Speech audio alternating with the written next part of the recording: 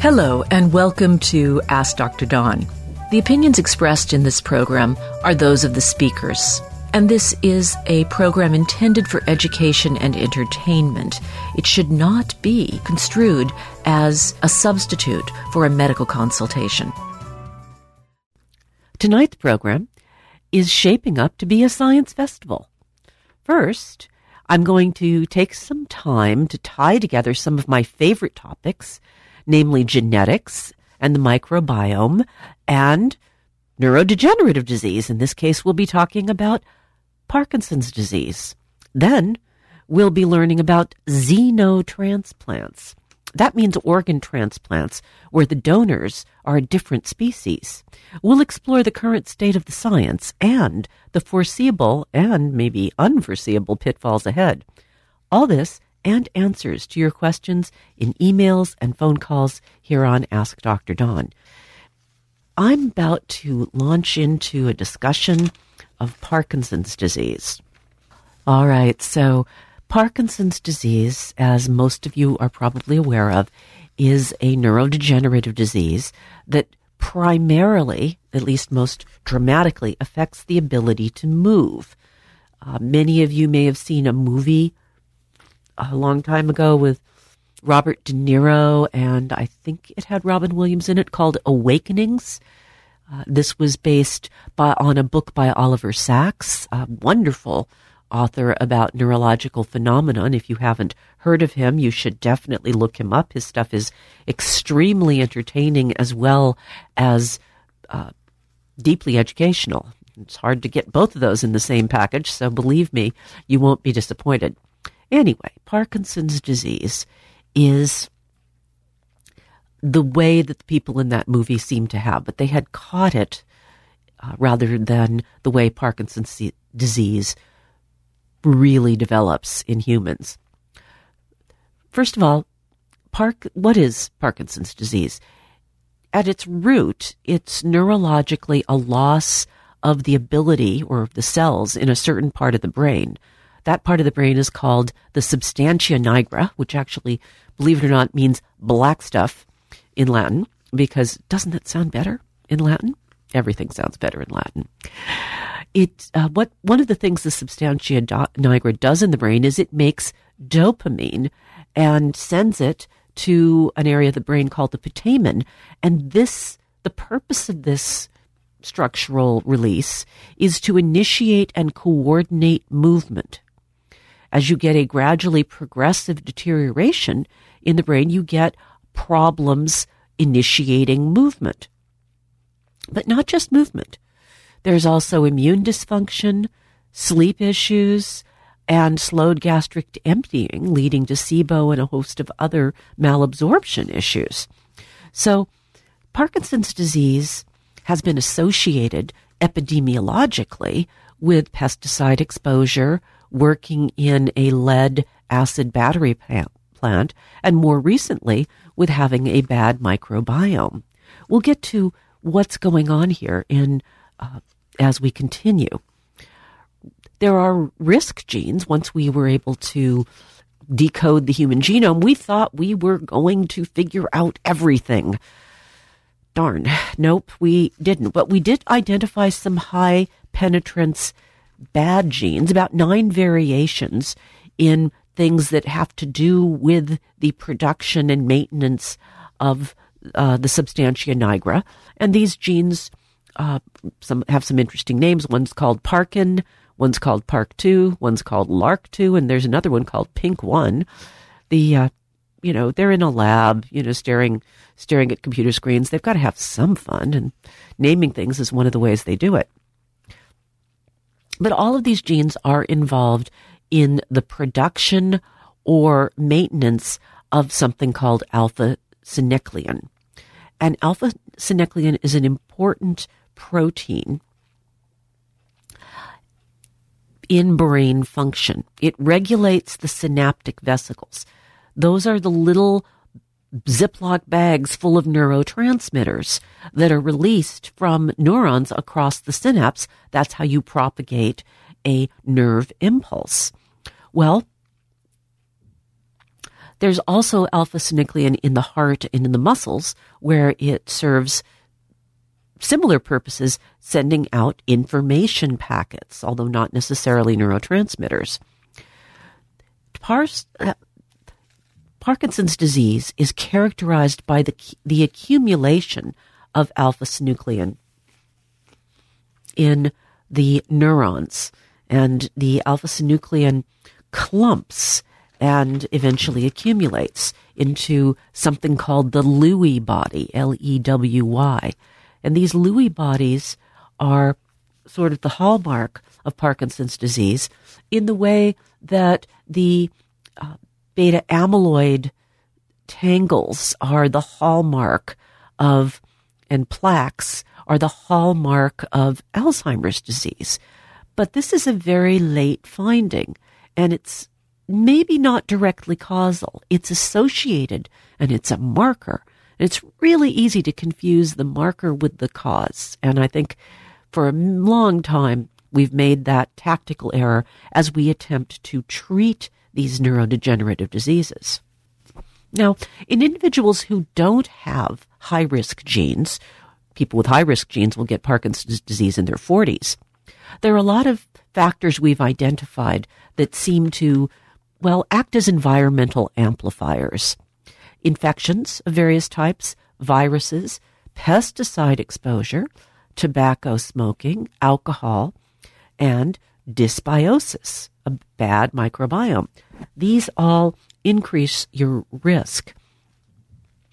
And I think you have to take a step back and realize that the current functional medicine view, and a view I share, and I think that has becoming widely shared in the medical societies, is that you don't catch Parkinson's disease, and you don't really usually inherit Parkinson's disease. You evolve it in a process that takes, 20 to 30 years. Now, what we do know about this process is that the first place that the Lewy bodies show up, these tangles of alpha-synuclein, is they show up in the olfactory bulbs of the brain. In the nose, there are sensors. They're called olfactory bulbs, and they are actually they're extensions of the brain. They're like little brain pseudopods that come back into the top of our nose, just like the retina is technically an extension of our brain, effectively another pseudopod that kind of goes out through a little hole to get into the orbit and then spreads out in the back of the eyeball. This sort of neurological interaction for the sense organs is, of course, how we manage to perceive things. And one of the earliest and most sensitive ways to screen for Parkinson's disease is checking the sense of smell. And so when I do a neurologic exam, prior to COVID especially, but just about every time I did a physical, I would check a person's sense of smell, because I recognized that it could give me an early warning that maybe they had a neurodegenerative disease. And we have ways of identifying these things fairly early now. So the concept of early identification means that we can bring those functional medicine strategies to bear to mitigate or delay the problem. So let's talk about the vicious circle from a functional medicine perspective. You start out with dysbiosis in your gut, pro-inflammatory bacteria caused by excessive use of antibiotics, exposure to antibiotics in factory farmed meat, exposure to bacteria, the use of a diet that essentially favors a dysbiosis because of its high sugar and high simple carbohydrate content, and its absence of good bacteria. So when you have a dysbiosis in your gut, you have a low-grade infection with inflammation, and it generates something called reactive oxygen species. Fighting off the infection, basically, you've got little cells with the equivalent of cellular flamethrowers running around stamping out the bugs, but you're also causing collateral damage. And So once you get the collateral damage, you have also, in the course of fighting this low-grade infection, released pro-inflammatory chemical signals called cytokines. But the reactive oxygen species damage the gut barrier, causing a so-called leaky gut. I call it gut permeability breakdown, but leaky gut is the term that's common in our society, and it's the one you'll find on the internet. So what happens then with leaky gut is that those inflammatory signals, the cytokines, leak across this damaged wall, and they leak back into the lymph and the blood, and they begin to circulate in the system.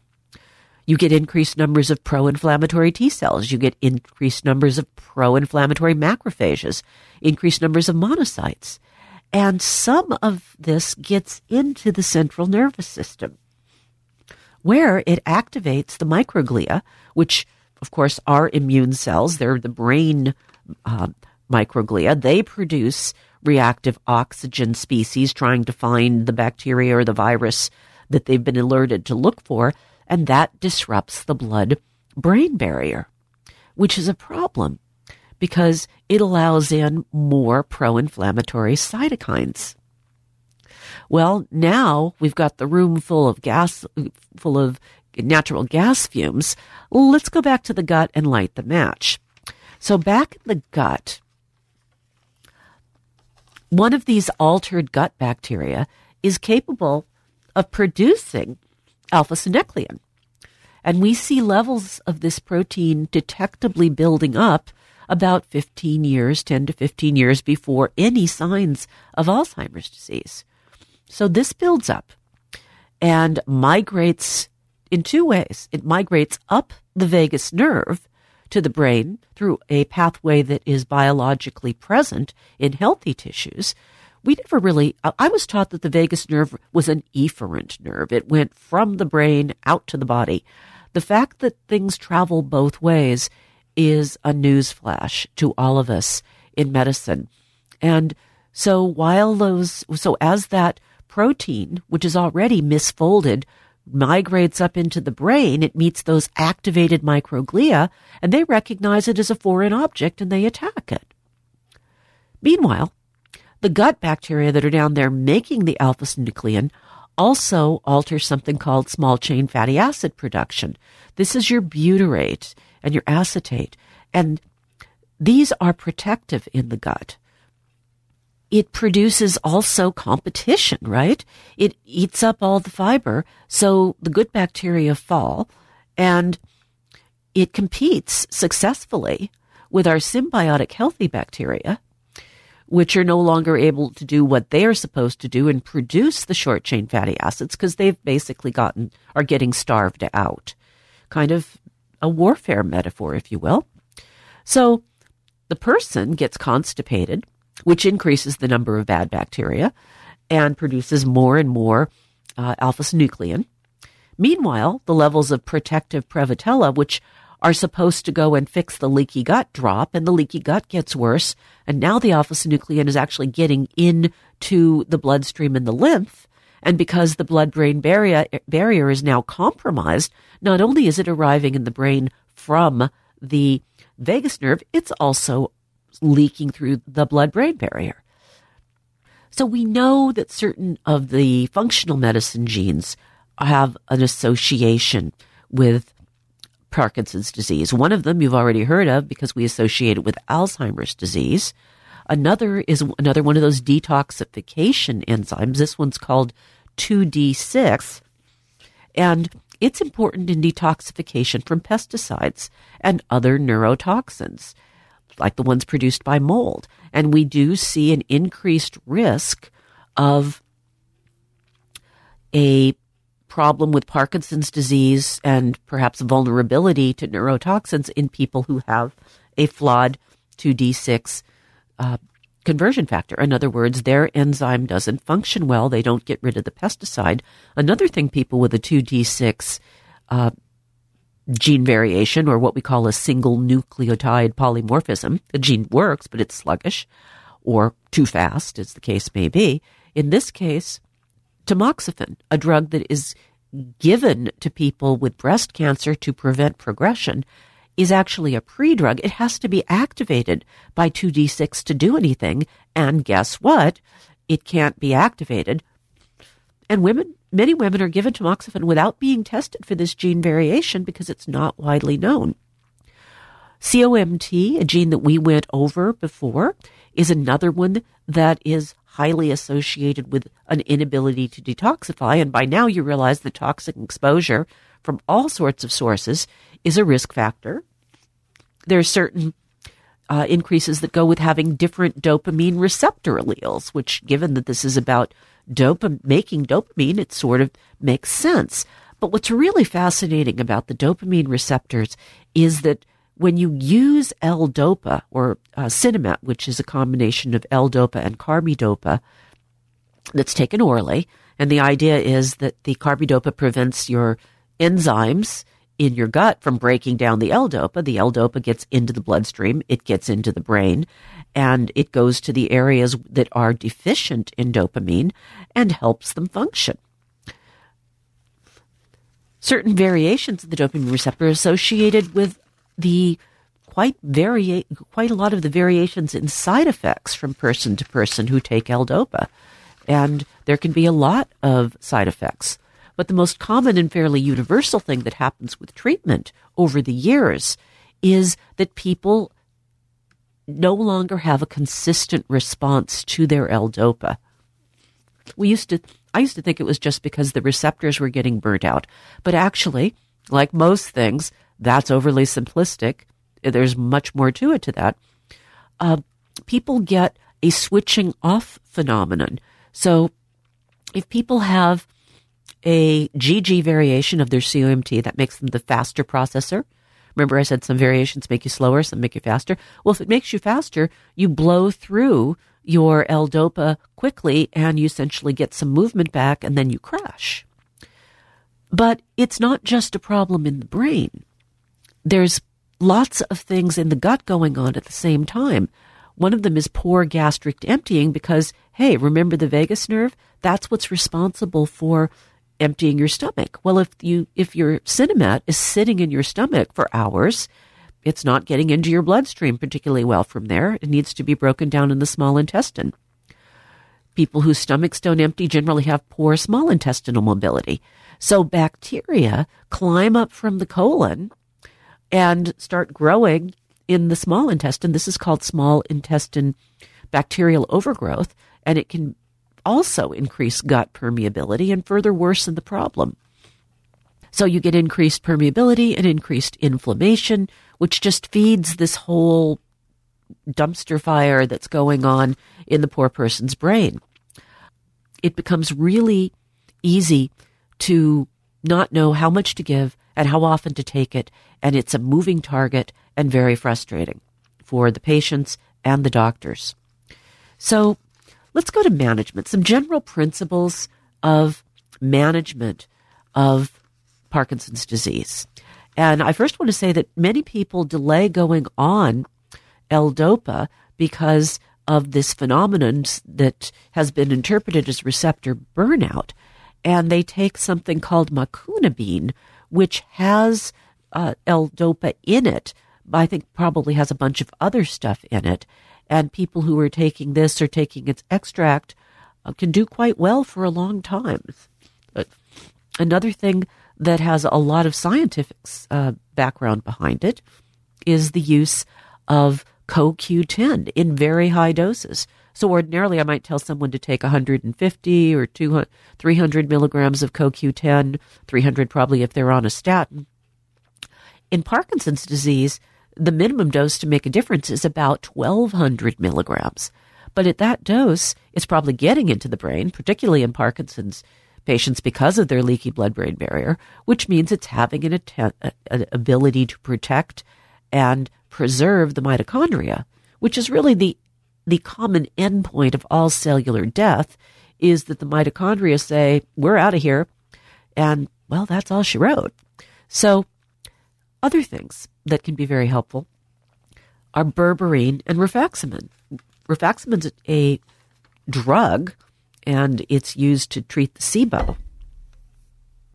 Berberine, on the other hand, is a nutraceutical. This is one of the active ingredients in golden seal, if you didn't know that. And berberine 500 milligrams twice a day actually has been shown to raise the production of dopamine in the gut. And that dopamine actually does get into the brain in the same way that the oral L-Dopa is. So if you've got Parkinson's disease, the berberine is, a really safe and potentially quite beneficial thing to be starting on. That and the CoQ10 are top of my list. But you also need to fix the microbiome. So what does that need? Fiber, right? Fiber and prebiotics. So that's where your soluble fibers, your Metamucil, your psyllium seed, your oat bran, that's where those come in as preventatives. You got a family history? Load up on the fiber. Prebiotics, because you want to feed the good bacteria, and probiotics, actual oral doses of probiotics, just kind of on general principle. Keep the population up so they act like mulch and keep those bad actors that make the alpha-synuclein, down in the basement where they can't hurt you at levels that your body will be able to process. And lots of magnesium, both for motility and also because there's a form of magnesium that gets into the brain and is highly protective to the mitochondria. That magnesium is called magnesium threonate, and it is, the threonate part is a carrier protein. I use it for calming, for anxiety. I use it in I use it as a neuroprotective factor because it does do that as well. And I actually have one patient with ADD and depression who discovered if she took very large quantities, like 2,000 milligrams a day of the stuff, that she would actually not have to take antidepressants or ADD drugs, both of which gave her terrible side effects.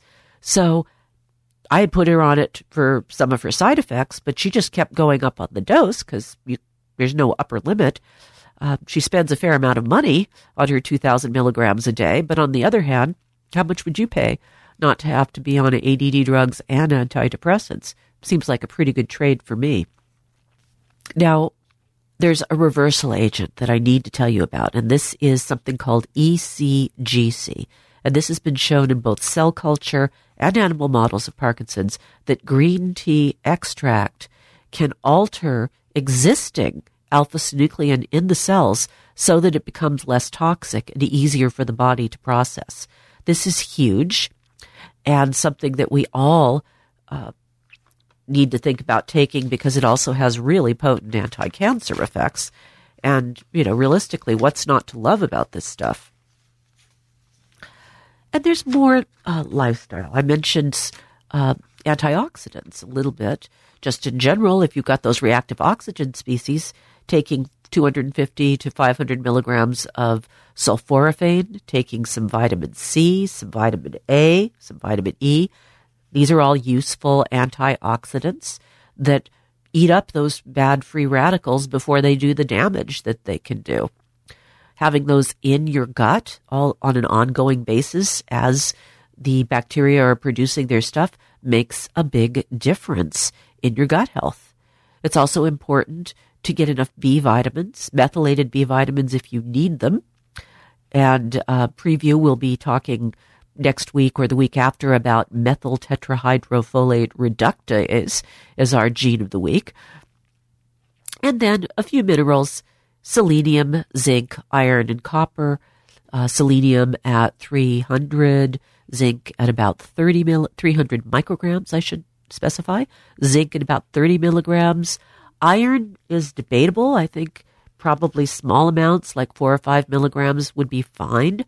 And copper at about 10% of whatever dose of zinc you're taking. You don't want too much copper because it has neurological toxicities. So I hope that you've enjoyed this deep dive into functional medicine and Parkinson's disease. This email comes from Peggy in Long Island. And the subject is colon cancer follow-up question. Dear Dr. Dawn, imagine my delight when I was on the treadmill listening to your podcast, as I do every morning, when all of a sudden I hear you read my email about what I can be doing to prevent a recurrence of my colon cancer.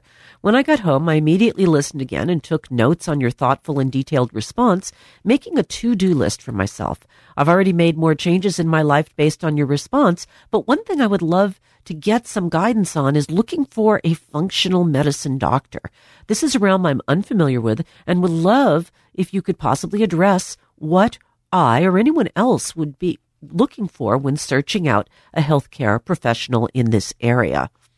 Well, Peggy, I'm going to tell you that first of all, I'm going to tell you that you're very lucky living on Long Island, because two of the people near you, Monique Klass and Joel Evans, both within 10 miles of where you live, Joel Evans and Monique Klass, and also Scott Banks. But the first two are teachers, my teachers for functional medicine, and they're amazing. They're wicked smart people, and I'm sure that anyone they're working with is wicked smart as well. So you might want to use them, or if their practices are full, which would not surprise me a bit, you can go to ifm.org, Institute for Functional Medicine.org, and click the Find a Practitioner. You can get a list. You can do that, and you'll find a list of other practitioners. For something like cancer, you really want a certified functional medicine practitioner. Years ago, Jeff Bland and David Jones did not patent or trademark the term functional medicine because they wanted to give it to the world, which is wonderful and generous, and it probably would have been just a complete hassle to defend in court anyway. But the point is, everybody and his cousin is calling themselves functional medicine doctors now because it's the new buzzword. Well, it's wonderful that it's the new buzzword, but the skill level you need means someone has to have gone through a fairly rigorous trial of study. And people who have that certification have essentially done a fellowship in functional medicine. They've attended many seminars, done hours of reading, and taken a board exam to prove that they really understand the concepts at the depth that's required to give you what you need from your functional medicine practitioner. So I just thought it would be very good for me to also tell other people how to find the Institute for Functional Medicine, the only certification body. And really, it's the certifications by the people who actually invented the field. So, yeah, I'd say that's where you should go. Okay, real quick one from an anonymous writer in Salinas. Dear Dr. Dawn, you've been my virtual health guru since I moved here in 1987, and so much of your media advice is incorporated into my lifestyle. But this one stumps me. I've been losing hair very rapidly for about 8 weeks now. I understand normal loss, 50 to 100 hairs a day, but it's at least that much every hour for me right now. And she goes on to describe how she has handfuls of hair in the shower. She is an active 65-year-old female, healthy diet, lots of exercise, but she was diagnosed, she says, with lymphoplasmacytic lymphoma 3 years ago, and she began BTK treatment with ibrutinib 9 months ago, with very few side effects. She gives me recent blood tests, all of which are okay, except for a slightly elevated thyroid hormone, and asks, could the thyroid hormone be the cause of the hair loss? Anonymous, I just wanted to tell you that it's probably your chemotherapy. Even though you didn't get side effects immediately, it's super interesting because the normal thing that happens, and I think I covered last week COVID-related hair loss occurring about 3 months after a case of COVID. So I'm assuming if you'd had COVID, you would mention that. But in the case of these drugs work by poisoning the very beginning of hair growth. They affect cysteine bonds, and cysteine bonds are really super important for the strength of nails and hair. The delay before you're going to see the nails and hair changes is 6 to 8 months after beginning therapy. So actually, you're right on schedule for developing this side effect. And the good news is that it will get better. Also, another bit of good news is I found at least one study that suggested that using biotin at a dose of 5 milligrams a day was helpful in reducing the amount of hair loss for people on this agent. So I hope you found that helpful. Moving on to our next topic, xenotransplantation. Will pigs solve the organ crisis? And we do have an organ crisis. We can do organ donations, but more than half the people on the transplant list die before they get an organ that matches them. So let me tell you the story about David Bennett. David Bennett's heart was failing. He's only 57, and he wasn't eligible for a transplant. But the doctors in January were willing to offer him the chance to receive a heart from a pig. He said, "Well, I know it's a shot in the dark, but it's my last choice." This happened at the University of Maryland Medical Center in Baltimore, where he was being treated. On January 7th of this year, doctors transplanted the heart, which came from a genetically modified pig. We'll tell you more about that in a moment. Bennett survived for 8 weeks with his new heart and seemed to be doing well until suddenly his body shut down. After his death, the research team, who did, of course, extensive necropsy to try to figure out what had gone wrong, learned that the transplanted organ was infected with a pig herpes virus that had been missed by all of the tests. Now, even a few weeks is a long time for an animal organ because the human immune system immediately begins attacking non-genetically modified pig organs literally within minutes. So 2 months is a record, and it's a very big victory for the field. It is a proof of concept. And a few months after this, 2 research groups independently reported transplanting the first pig kidneys into 3 people who had been declared legally dead because they lacked brain function. And the organs produced urine and were not rejected by the human immune system. And then there have been a couple more pig heart transplants this last July.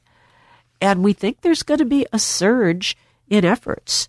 There's more than 100,000 people in the United States waiting for organs. People are starting to rattle the bars at the FDA and say, well, what about it? They've got data. They've got data from hundreds of baboons that have survived for up to 3 years after receiving pig organs and cells, mostly hearts, kidneys, and insulin-producing islet cells to treat diabetes. So there's a group of scientists who are arguing that xenotransplantation is ready for prime time. It's ready for human use. But I and a number of other researchers are feeling, well, among other things, Mr. Bennett's experience has told us that our techniques for screening for viruses maybe aren't as perfect as we'd like. So we could raise chimpanzees or baboons, and that was done back in the 60s. Those are not easy animals to raise in volume, and I think anyone would argue that there's some ethical issues with that. Pigs are pretty smart, so that's a discussion I'm not going to have right now. I'm going to stay on the feasibility aspect of it. But they're a reasonable source of organs, and they might have some advantages over the human equivalents, the donor transplants. For one thing, they'd be in better shape.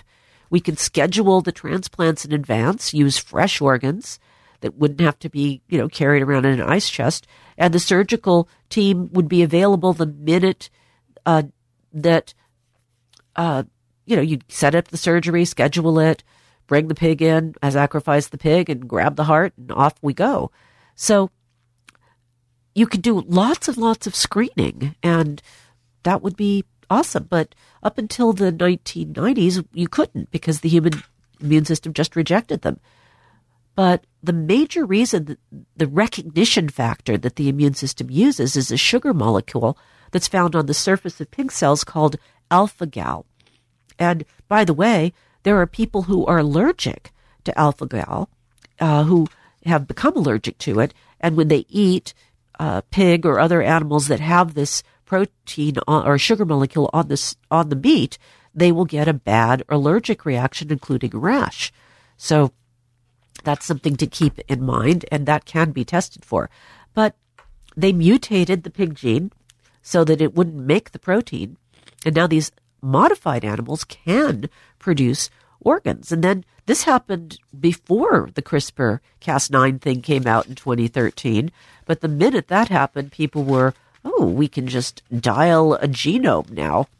And many companies are in the process of, I'd call it drug development, but it's not really drug development. It's species development, trying to tailor a species of pig that will be just perfect as a transplant pig. One company altered 4 pig genes, including one that makes the pig organs grow to an appropriate size for a human body, because they tend to get a little too big. And they also added 6 human genes to the pig, 4 that suppressed the immune response, and 2 that were anti-blood coagulation, so that the blood doesn't coagulate with inflammation. And, other researchers have made changes that might be eventually used to eliminate 3 genes that prevent human antibodies from attacking an organ at all. I'd be a little worried about that one as far as cancer resistance goes. But here's the problem. All of these genetic modifications have been tested and shaped exclusively to non-human primates, which really doesn't make any sense because it's like saying, well, let's test it in monkeys and then we'll just give it to humans because, humans are like monkeys and we know better. We know there are big differences in terms of most, we said baboons and macaques are primarily the research animals being used. These are not us, and there are substantial differences in things like our surface markers. There's another group that's working on pancreatic islet cells. Now, this would be essentially a pancreas transplant, and they have engineered a line that have no alpha-gal, and they've transplanted islets that worked in 5 baboons that lived for 2 years after being type 1 diabetics. They didn't need insulin. They didn't need immunosuppressive drug. And trials for this one could begin within a year. And again, they seem safe in humans. So what about that? Are they safe? Well, we know that diseases that affect pigs can jump from transplanted organs to humans. Then there are the endogenous retroviruses. Endogenous retroviruses are viral elements embedded in the pig genome.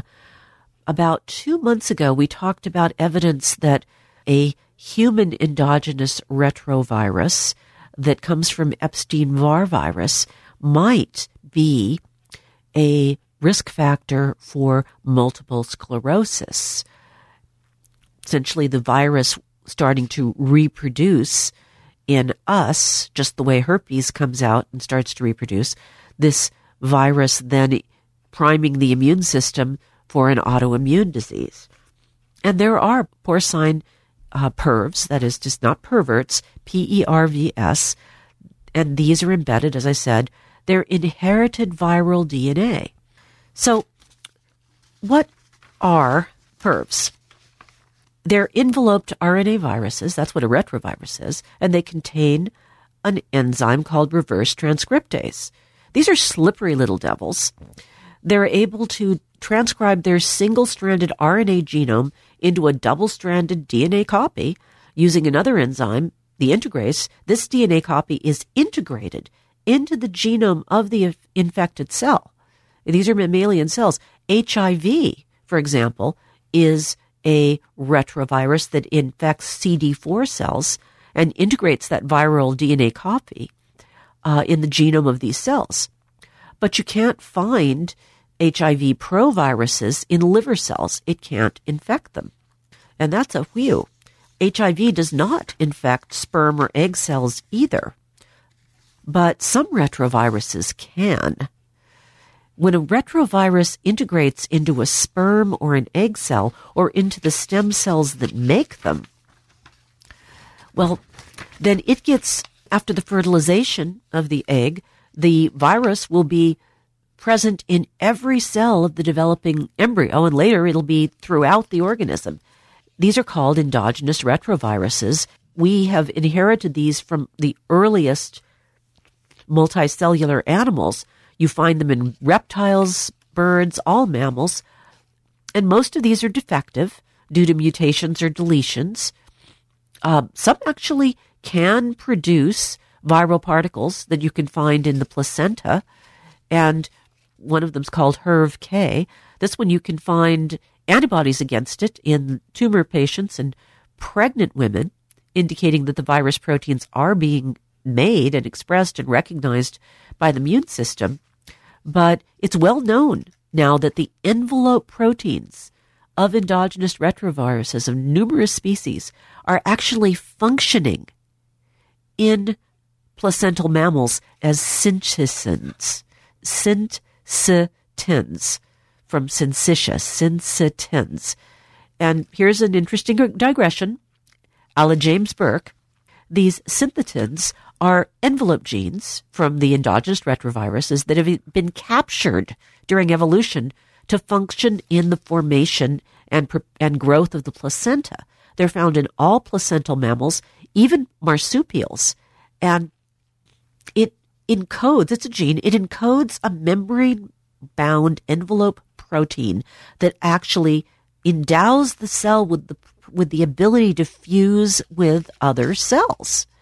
And it's expressed in the placental level in all mammals, and its purpose is it allows a large amount of tissue, not cells, tissue made of fused cells to exist. And this is part of the placenta. There's the cytotrophoblast and the syncytiotrophoblast in early development. And the syncytiotrophoblast is fused cells with many nuclei, and such tissues have unique properties, and they can grow very fast without dividing, without that messy business of cell division, which is exactly what happens in early development. So, ain't evolution grand? Getting back to these PERVs, there are natural receptors on the surfaces of human cells. They're called human porcine endogenous receptor, virus A receptor. We don't know why they have them, but what we do know is that baboons and other non-human primates don't have a very good one. So it's deficient and it won't probably work well as a target for PERVs. On the other hand, the one that we humans have is working quite well. So if any PERVs kind of wake up or get through, well, potentially that could cause a problem down the line in 5, 10, 15, 20 years. Our methods of detection just aren't good enough. Now, we can test viral RNA, proviral DNA, viral proteins, reverse transcriptase activity, virus particles, or look for antibodies in the animal that we're thinking of using a donor for PERV-specific antibodies. Those are all good, but if the inherited virus is still dormant, it could only be detected by running a total genome on the donor animal.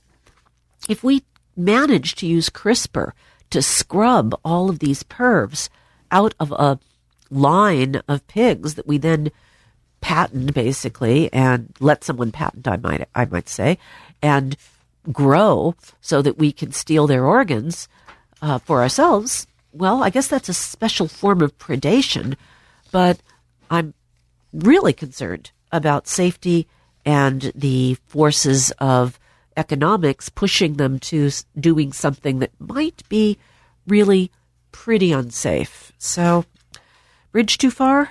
Maybe so.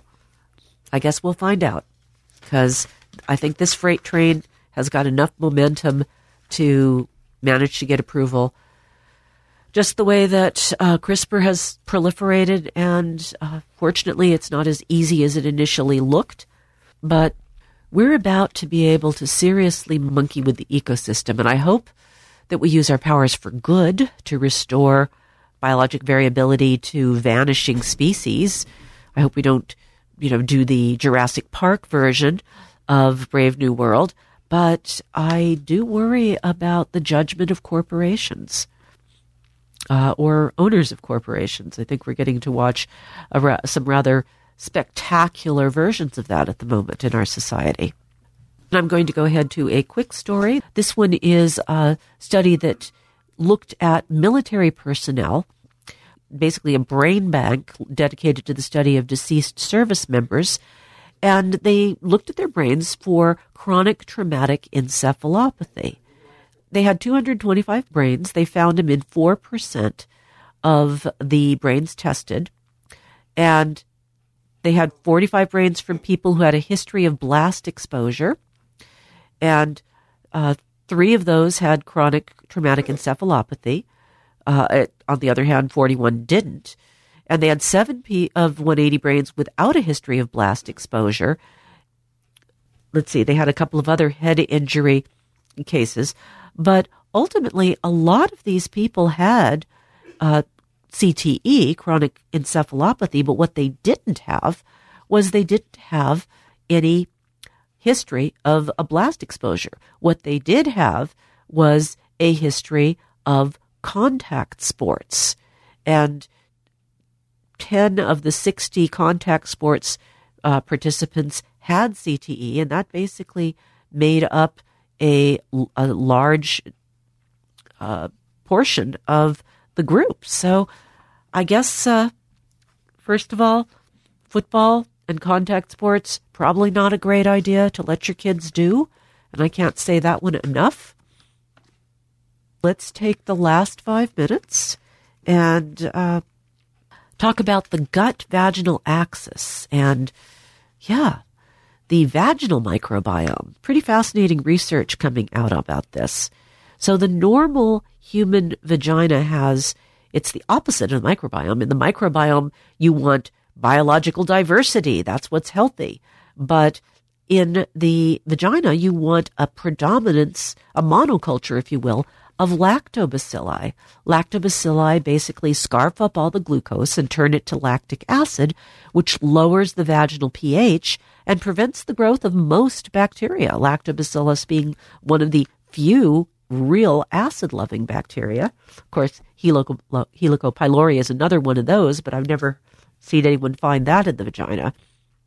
What you do get in microbiologic diversity in the vagina are things like Gardnerella, Bacteroides, Mycoplasma, and these are associated with, some symptoms, but there's more to this picture. Risk factors for this, antibiotics, of course. Diet is really not that important, in contradistinction to the microbiome. The prevalence of culture-proven bacterial vaginosis is very high, but 84% of women are asymptomatic. Maybe a third of them at any given moment have it, however, and it's a risk factor for endometriosis, pelvic inflammatory disease. It raises levels of group V streptococcus, which can cause complications of pregnancy.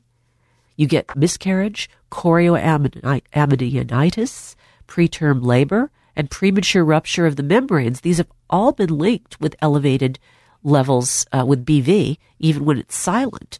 And, of course, prematurity disposes the infants to all sorts of risks. This was interesting. If you're getting fertility treatments and the lactobacillus in your vagina is low, it substantially reduces the success rate for fertility treatments.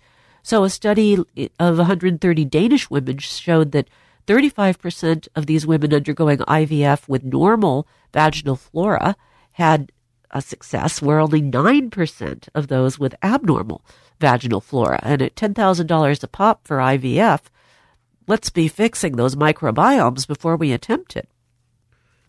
Now, how do you fix it? Well, you can give antibiotics, and that'll eradicate it. But at 12 months, the recurrence rate is 50 to 60%. On the other hand, certain strains of lactobacillus taken orally migrate from the rectum into the vagina. Not all lactobacillus, but some of them do. And they get in there and they make lactic acid and hydrogen peroxide, and down goes the pH, and they act like ground cover, again, blocking the attachment of pathogens. They crowd them out and they scarf up all the fuel. So you can improve the microbiome by taking certain strains, the strains of Lactobacillus and rhamnosus that thrive in the vagina. Now, here's where it gets really interesting. There was a probiotics in pregnancy study. It was done in New Zealand, over 400 women and their infants, and it found several highly significant findings. So they gave Lactobacillus rhamnosus during pregnancy. They got, get this, a reduction in the prevalence of gestational diabetes in women, particularly women over the age of 35. They had a threefold reduction in gestational diabetes in this group, which is especially prone to it, just by giving them an oral supplement with Lactobacillus rhamnosus. Another aspect of this study showed that the babies born to these mothers who began taking Lactobacillus early in pregnancy had a reduction in eczema and lower allergies at 1 year. And even more interesting to me, because it speaks to that gut-brain axis that this show's been about, is decreased depression and anxiety postpartum. And all of these effects were statistically significant: less depression, less allergies, and, oh my goodness, less diabetes. Let's start giving probiotics to all pregnant women. Well, that's about all for this week's podcast. Please go to AskDrDawn.com for news about our future plans, or follow my tweets at AskDrDawn. For now, this is Dr. Dawn saying so long and stay healthy. Ask Dr. Dawn is brought to you by Jiva Media. Production and editing by Charles Bansky. Music by John Scoville.